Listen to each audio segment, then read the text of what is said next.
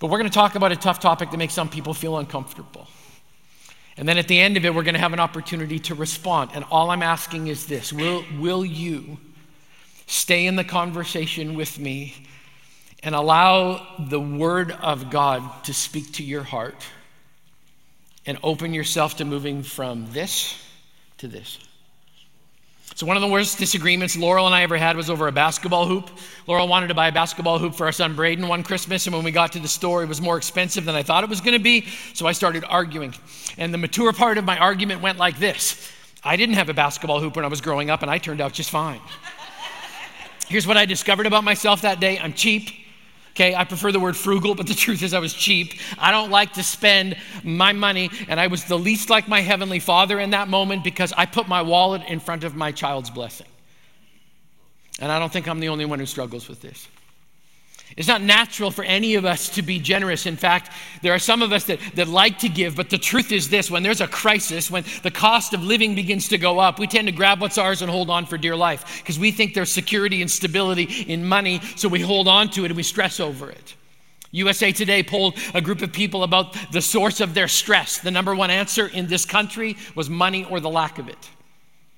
It's our number one stressor because we fight over it, we fight for it, we try to keep it under control, and debt just keeps creeping in underneath of the plan. We try to budget, but the tyranny of the urgent and the need for more just keeps moving us deeper and deeper, and we find ourselves drowning in red ink.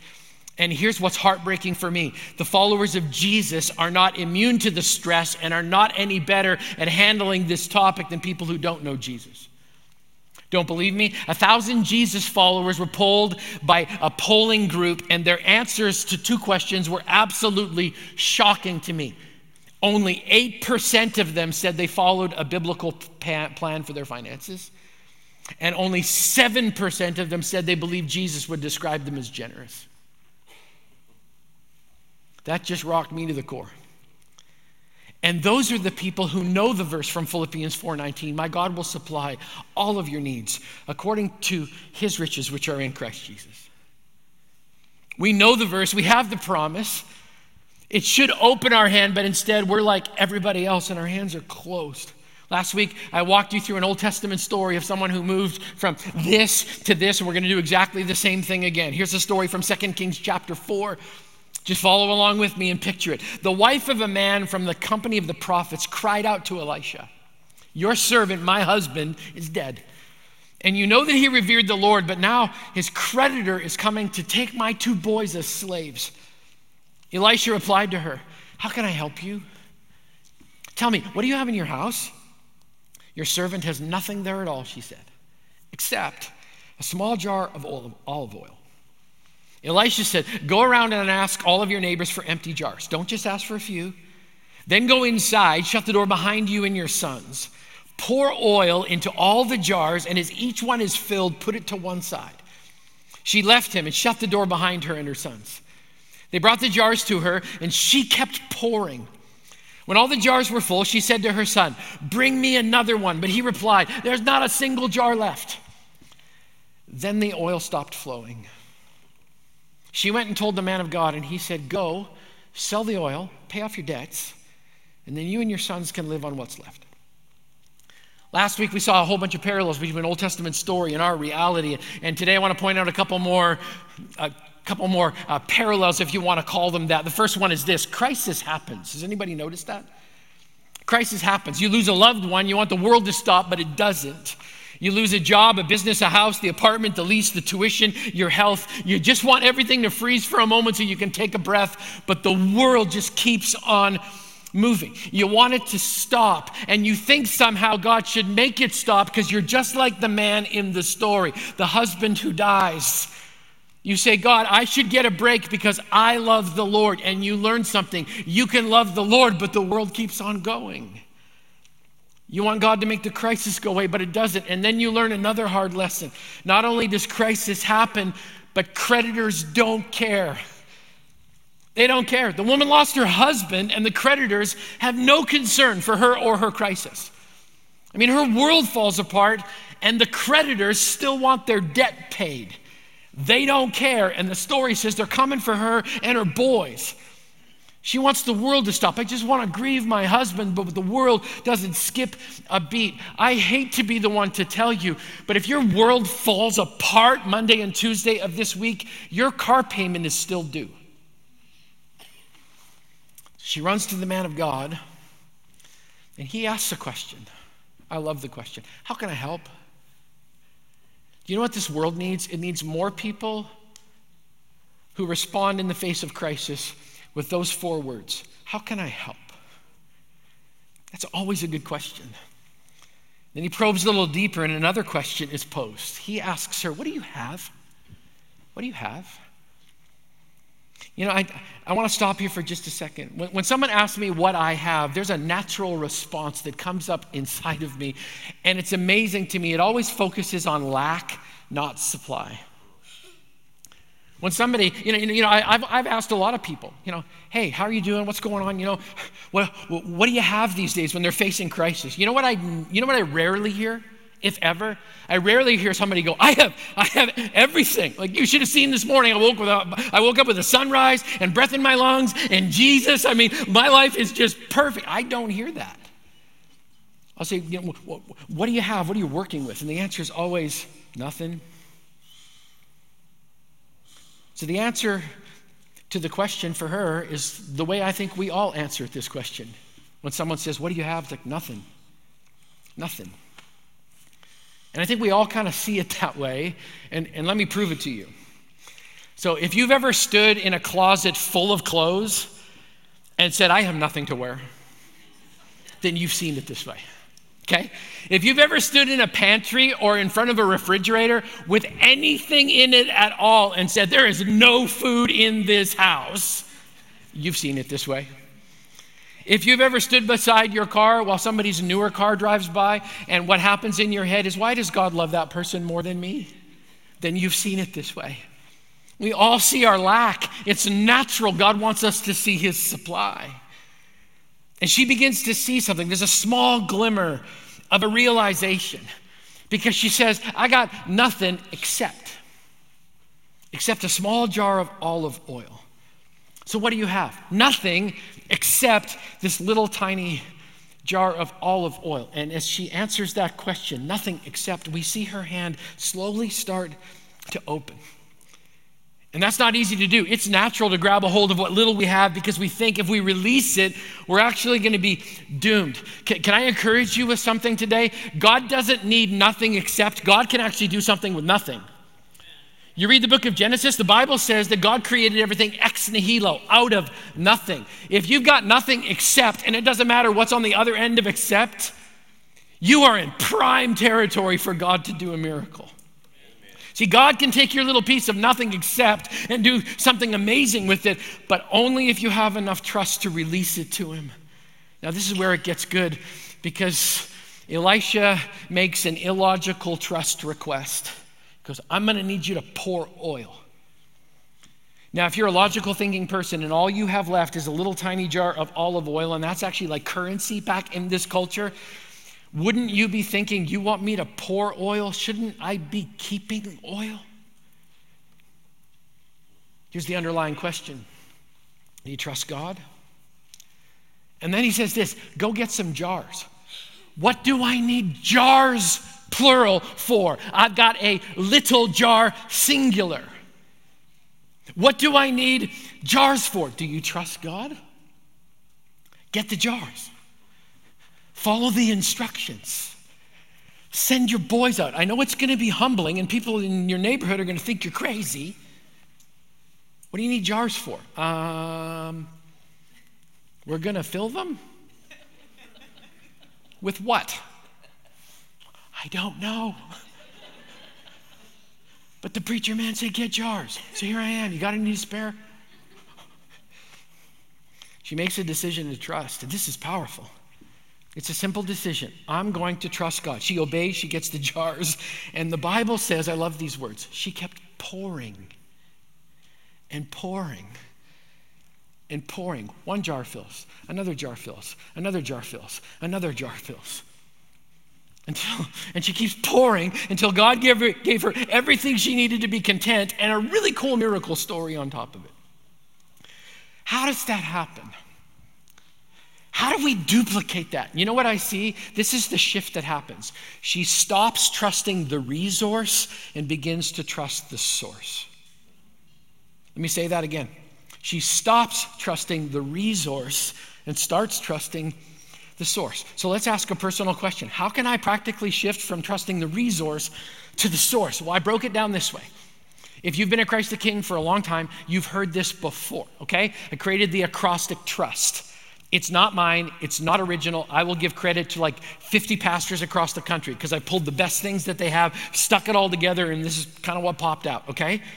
So it's the acrostic trust. I wish you could follow along on the screens. You can't, so you're just going to have to write it down, okay? Or try to remember it as best you can.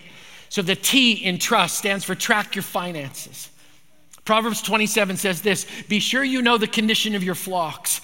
Give careful attention to your herds, for riches do not endure forever, and a crown is not secure for all generations. The Bible just says right out, you need to know the condition of your finances. Now, unless you're a goat farmer, this particular verse needs a little interpretation, okay? But the principle is timeless. It's just godly to know where you're at financially. You're supposed to track it, every single penny. Why? Because it's not yours. You're a steward of it. It all belongs to God, and he wants us to know where it is. So in our family, Laurel does the finances, okay? Every Saturday, she sits down at the computer, which is not easy anymore because of her eye condition, and she does the books, and she always balances to the penny every single time. You know why Laurel does the finances? Because I used to do the finances. I used to do the finances, and I had my own method. I called it, if you're within $400, call it good. And it did not serve my family well at all. I thought I was being just a little undisciplined. I read my Bible and found out it was ungodly. It is common sense to know what you own, what you owe, what you earn, and where it goes. Thus saith the Bible. That's the T, track your finances. Here's the R, return 10% to its rightful owner. This is where people get uncomfortable. Stick with me. Malachi chapter 3. God says, bring the whole tithe, which simply means tenth. Bring the whole tithe into the storehouse that there may be food in my house. And then God says this, the only time in Scripture he ever says these words, test me in this. Give it your best shot and see whether or not it doesn't work. Test me in this, says the Lord Almighty, and see if I will not throw open the floodgates of heaven and pour out so much blessing, you will not have room enough for it. Don't make the mistake of thinking that blessing equals stuff. Have you noticed that the best things in your life are not connected to things? So this 10th thing, this is God's principle of tithing. I'm just going to say it. God wants the first 10% of what you earn given back to him in an act of trust. You're like, but Grant, I made the money. With what strength? With whose thoughts? And if your answer to all of those things is, it was all me, then you need to remember something. The only reason you're breathing is because God said you could. Amen. So for every... let's go with a visual. Some of you have seen this before. God's math is so unbelievably complicated, but I'll do my best to try and break it down the right way, okay? Here's God's financial plan for his children. Let me just make a little aside. If you're here just investigating Jesus or checking out church, I want you to know something. This is actually not, we don't want anything from you. In fact, I'd love to blow up that misconception that all the church wants is their money. Just so we're completely clear, the last time we did a financial series was in 2019. We don't talk about this very often. We should probably talk about it more. The reason we don't talk about it a lot actually is because of your generosity, and I really, really appreciate that. But if you're just checking this out, over the next couple of minutes, we just want to invite you to watch the Jesus followers squirm because we have to figure out whether we're being obedient or not. Okay? Here's God's plan, super complicated math. Stick with me. For every 10 of these God allows you to earn, you give one of them back to him in an act of trust. Too complicated? Let's do it again. Okay, so I know this stuff is so hard, right? For every 10 of these that God helps you earn, you give one of them back to him in an act of trust. Why 10%? I have no idea. I don't know. But I do know this. I believe, it is my conviction, everything I have belongs to him in the first place, so he can set the number wherever he wants to.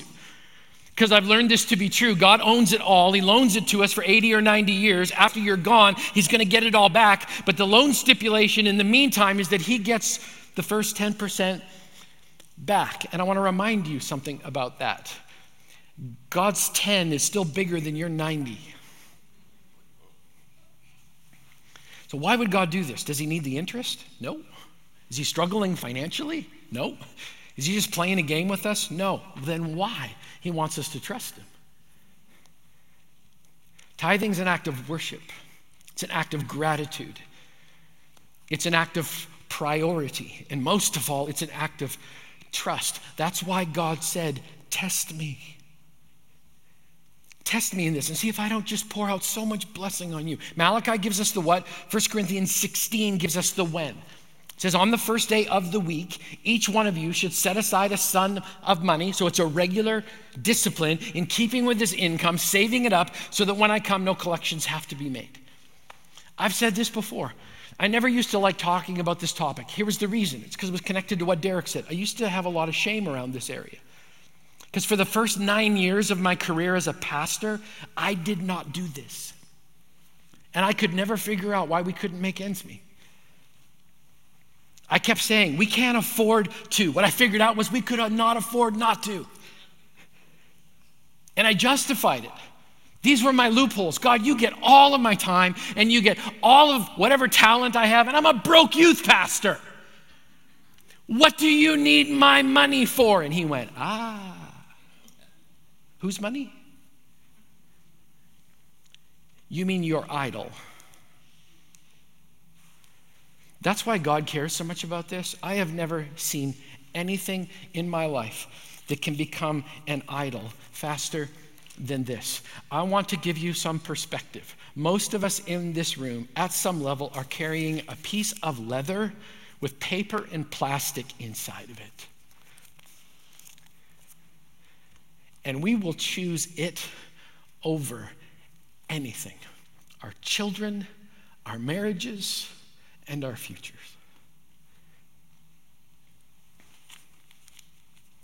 I wanted God to bless my family, but I was unwilling to put him first in this crucial area. And then God changed my heart. Can I tell you something? If you want God to bless any area of your life, you have to put him first, and you have to be obedient to what he says.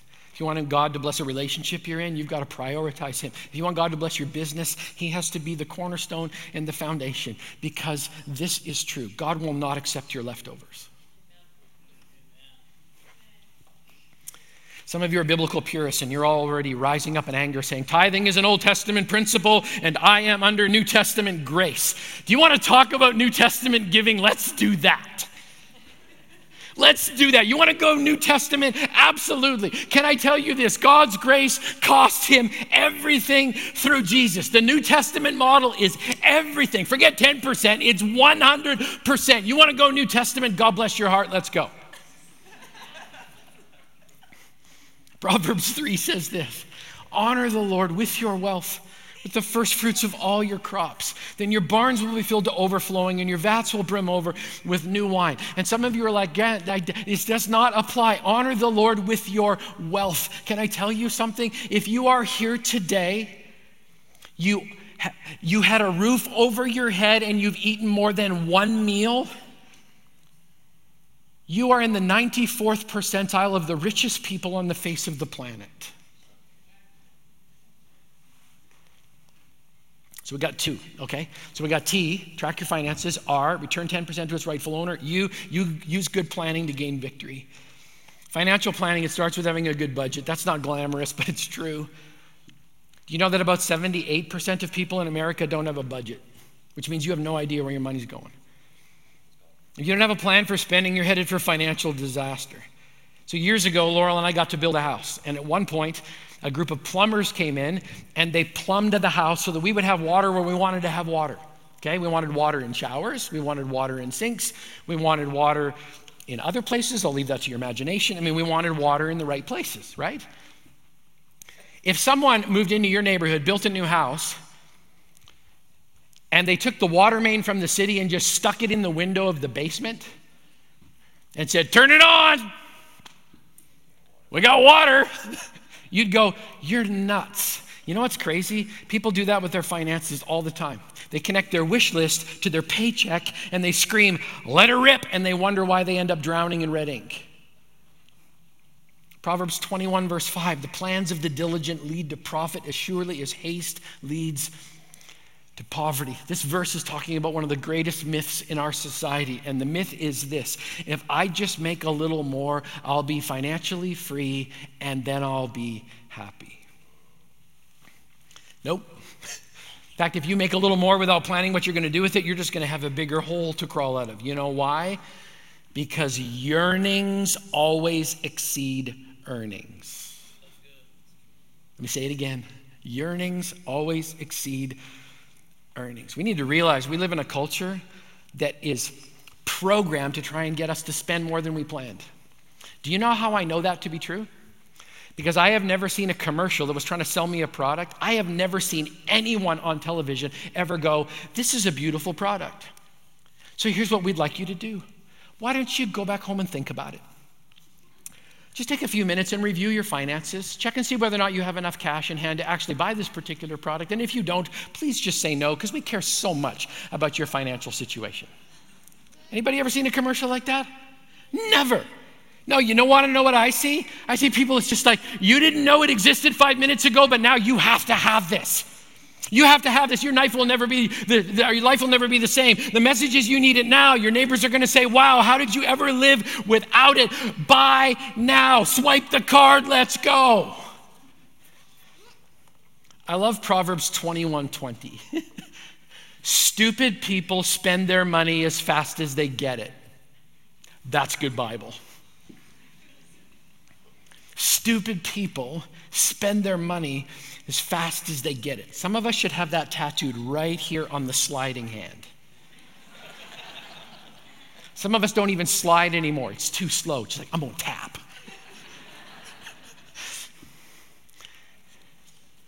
If you don't know how to budget, we have a financial class. Don't let shame keep you out of this.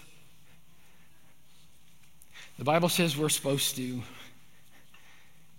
do that work. Here's the next S in trust. It's save for the future. Saving is actually biblical. Proverbs 13:11. Dishonest money dwindles away, but he who gathers money little by little makes it grow.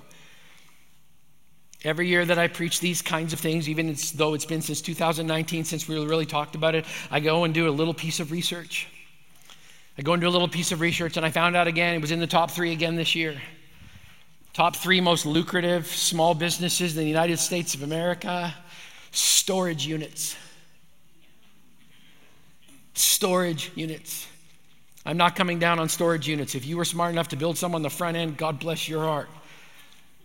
But isn't it interesting? We can't fit what we already have in the places we already have, so we need to purchase overflow to contain things that we don't have enough room for, and then are mad because we don't have access to them when we actually need it. The Bible says save, not stockpile. And I hate to break it to you, but when you die and you leave that pile of stuff, the only thing you're doing is creating a greater opportunity for your kids to fight over something. I read a report again last week. It said most Americans will go into retirement dead broke because they simply see no need to save. God sees a need. Proverbs 21:20, the beginning of the verse says, the wise store up choice food and oil, but fools gulp theirs down. And then it goes on to say, stupid people spend their money as fast as they get it.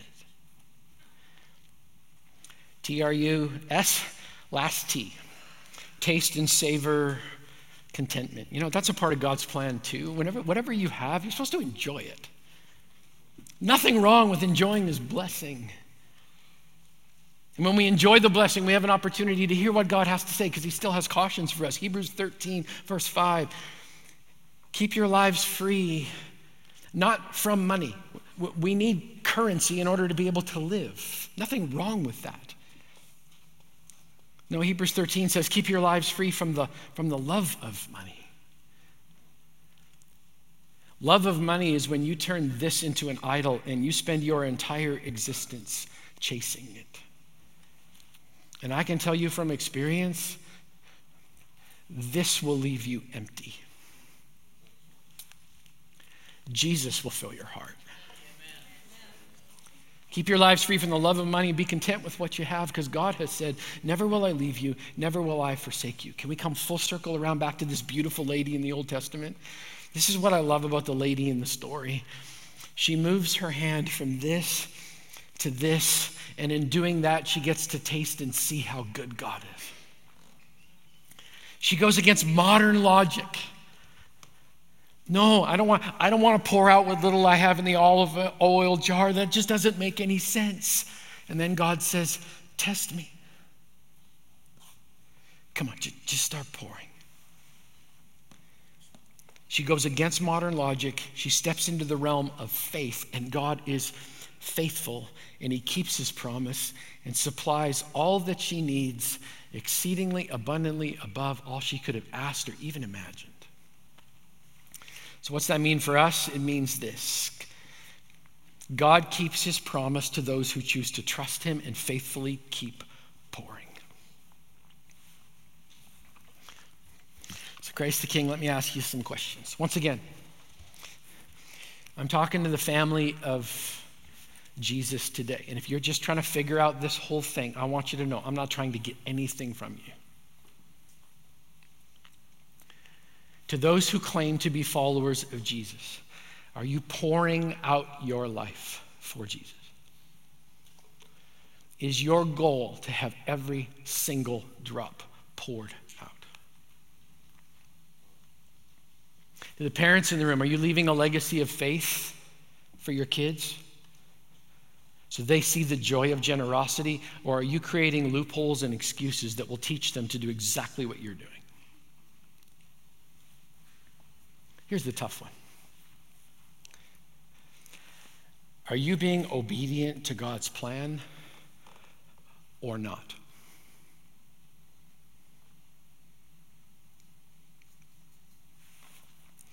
It all starts when we release what the world tells us to hold on to so that we can hold on here to eternity. I got a great email story this past week from a family. I love when families share the things that they're going on. I got permission to share it. So we've got a family of 3 that comes to church every single weekend. They got a 14-year-old son who's not super crazy about coming to church, but he comes. And after they leave every week, they get in their car, they head towards Dairy Queen. And because the parents want their son to be engaged in what's actually being taught, they'll ask him this question. So what did you get out of church today? Well, last week, he sat alongside of them. They walked outside, got in their car, headed towards Dairy Queen. He slid into the back seat, came right up behind their shoulders and said, "Hey, Mom and Dad, what did you get out of church today?"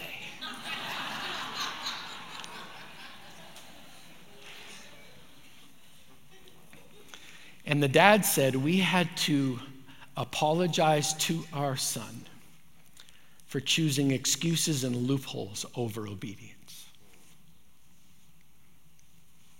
They also said, "And now we're going to do it different."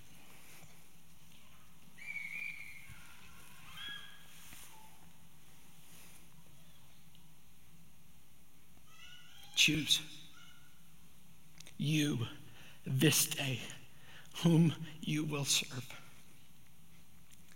As for me and my house, we will serve the Lord. And that means if he says to do it, I'm going to trust him. Let's pray together. God, I want to thank you today for Isaiah 119. It says, if you are willing and obedient, you will eat of the good of the land. God, help us to be both willing and obedient. Lord, we will trust you. Make us a generous people. We pray these things in Jesus' name. Amen.